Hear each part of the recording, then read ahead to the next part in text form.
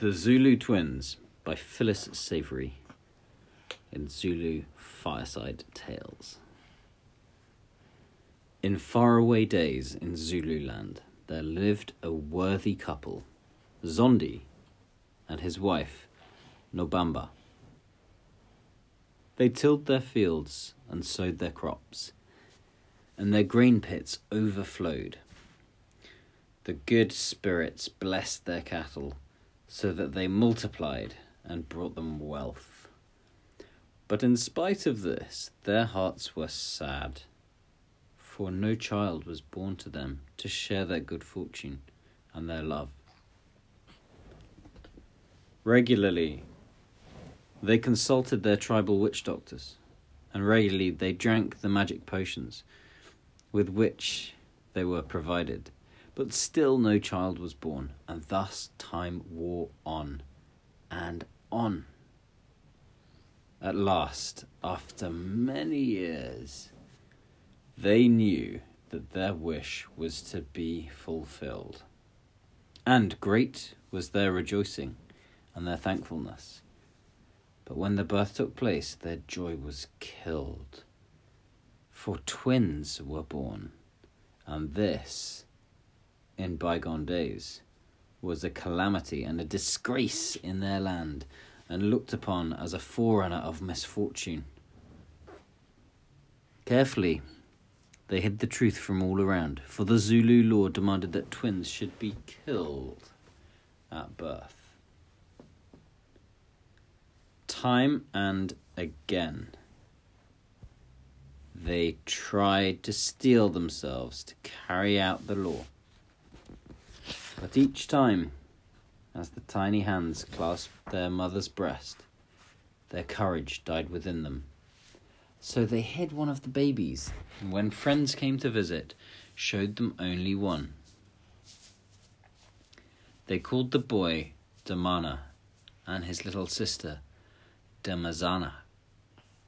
Their deceit worked well to begin with, but as time passed, they found it more and more difficult to keep their secret from their friends and their chief. They therefore decided to move their home to a wild and lonely place, where a swiftly flowing river passed through a rocky gorge, and later past a huge dome-shaped rock called Ntujambili that towered to the skies. This rock was split from top to bottom, as though some great bolt of lightning had struck it. Some said that strange songs and mutterings had been heard within it, and, more than once, others said the crack had been seen to widen and then close again. Ntujambili was therefore looked upon with awe, and none went that way by choice. Because of this, Zondi and Nobamba felt that their babies would be safer in their new home, and all went well for a while. The twins were 6 years old when great trouble struck the land. Nearly all the cattle died from a mysterious complaint. The fertile land was scorched and dried by a cruel drought, and disease broke out among the people themselves.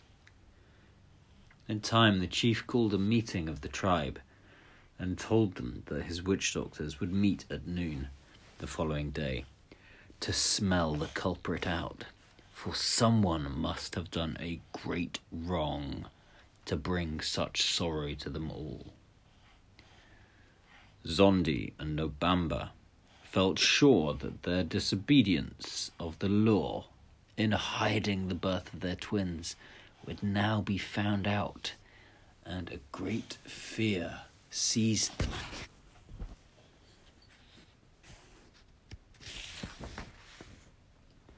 Sorrowfully, Zondi took little Damana and Damazana down to the swiftly flowing river, and there, one after the other, he threw them in. With his hands pressed over his eyes so that he would not see them sink, he wept as he stumbled blindly up the bank, and fled to the comfort of his wife.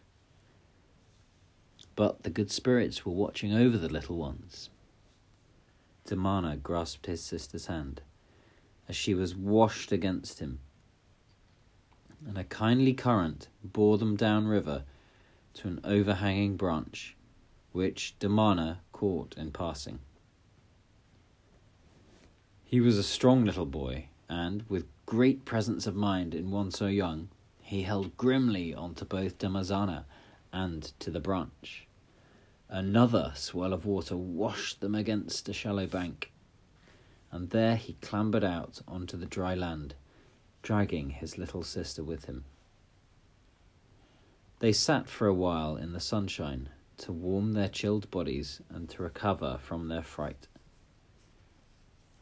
Now chance had landed them directly beneath Ntunjambili, and as they sat wondering what to do, they heard a creak behind them and turned to see the great rock open from top to bottom, while from the cavern deep within came soft singing, and a party of Nunus, or little people, came out in single file.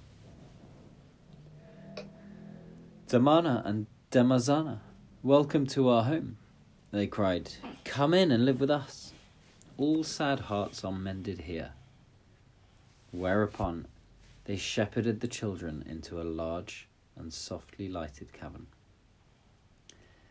They gazed about them in wonder and saw that all around were little creatures of the underworld, and the softly glowing light came from millions of little glowworms and fireflies that clung to the high domed ceiling. This was indeed a place of love and kindness. All the broken and sad of heart took refuge there, and the little Nunus nursed their hurts. They found small beetles with broken legs being tended with loving care, lizards with broken tails, an orphaned baby fawn whose mother had fallen victim to the dreaded lion's claws, an eagle with a broken wing. All were welcome there, and the comradeship among them grew. Gladly the children stayed in this haven of peace and refuge, and came to look upon it as their home. They lived on mushrooms that grew near the walls, and on honey that trickled through some of the great bees' nests in a crevice in the rock above them. Wild fruits, too, their little hosts gathered from the forest and brought to them.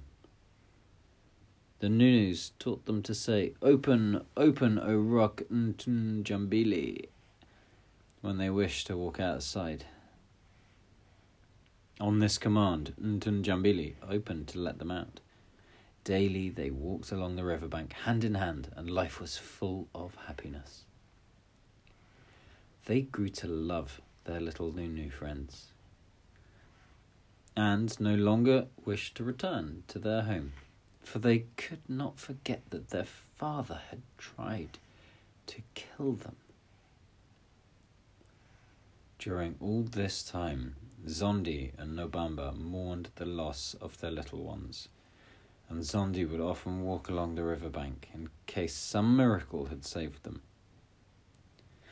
On one such walk, he saw the great rock open up, and the twins come out laughing and singing as they ran to paddle in the shallows of the pool that had given them back to life. At first, he thought he would call to them, but on second thoughts, he hid and watched as they splashed and played in the water. Soon they tired of their fun, and as they left the water, he saw the great rock open up once more, and the little Nunus come to call them in. He hurried home to tell Nobamba, who was beside herself with joy, and begged him to go and fetch the children home. Day after day, he walked up and down the riverbank beside the great rock. But it was many months before he again saw the twins playing in the pool. This time, he went to them and begged them to come home to their mother. So, with a small hand clasped in each of his, he led them to Nabamba. But although she gave them all her love, as she had in the past, Nabamba realized that the twins had lost their love of home, and that they yearned for the little Nunus, who had saved them in their time of trouble, and for all their animal friends.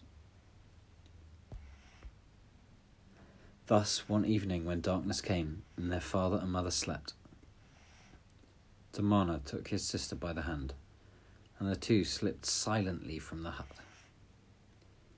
As the bright moon shone on the old familiar scene, they threaded their way through the bush to the river, and there, hand in hand, they stood before Ntunjambili, and in the soft, sweet voice of childhood sang to the rock, "Rock, rock, rock, Ntunjambili, open, I want to get in.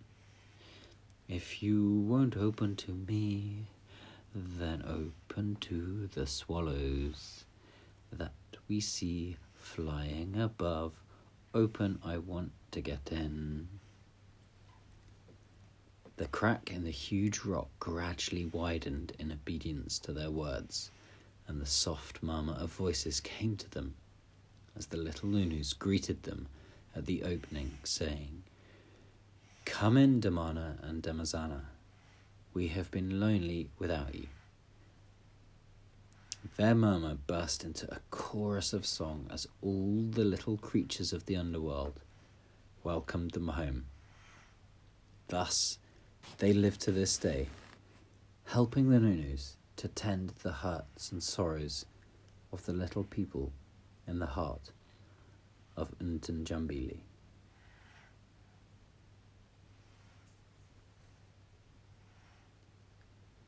The end. Good night, everybody. Good night, you. Good night, little ones. Sleep tight, sweet dreams.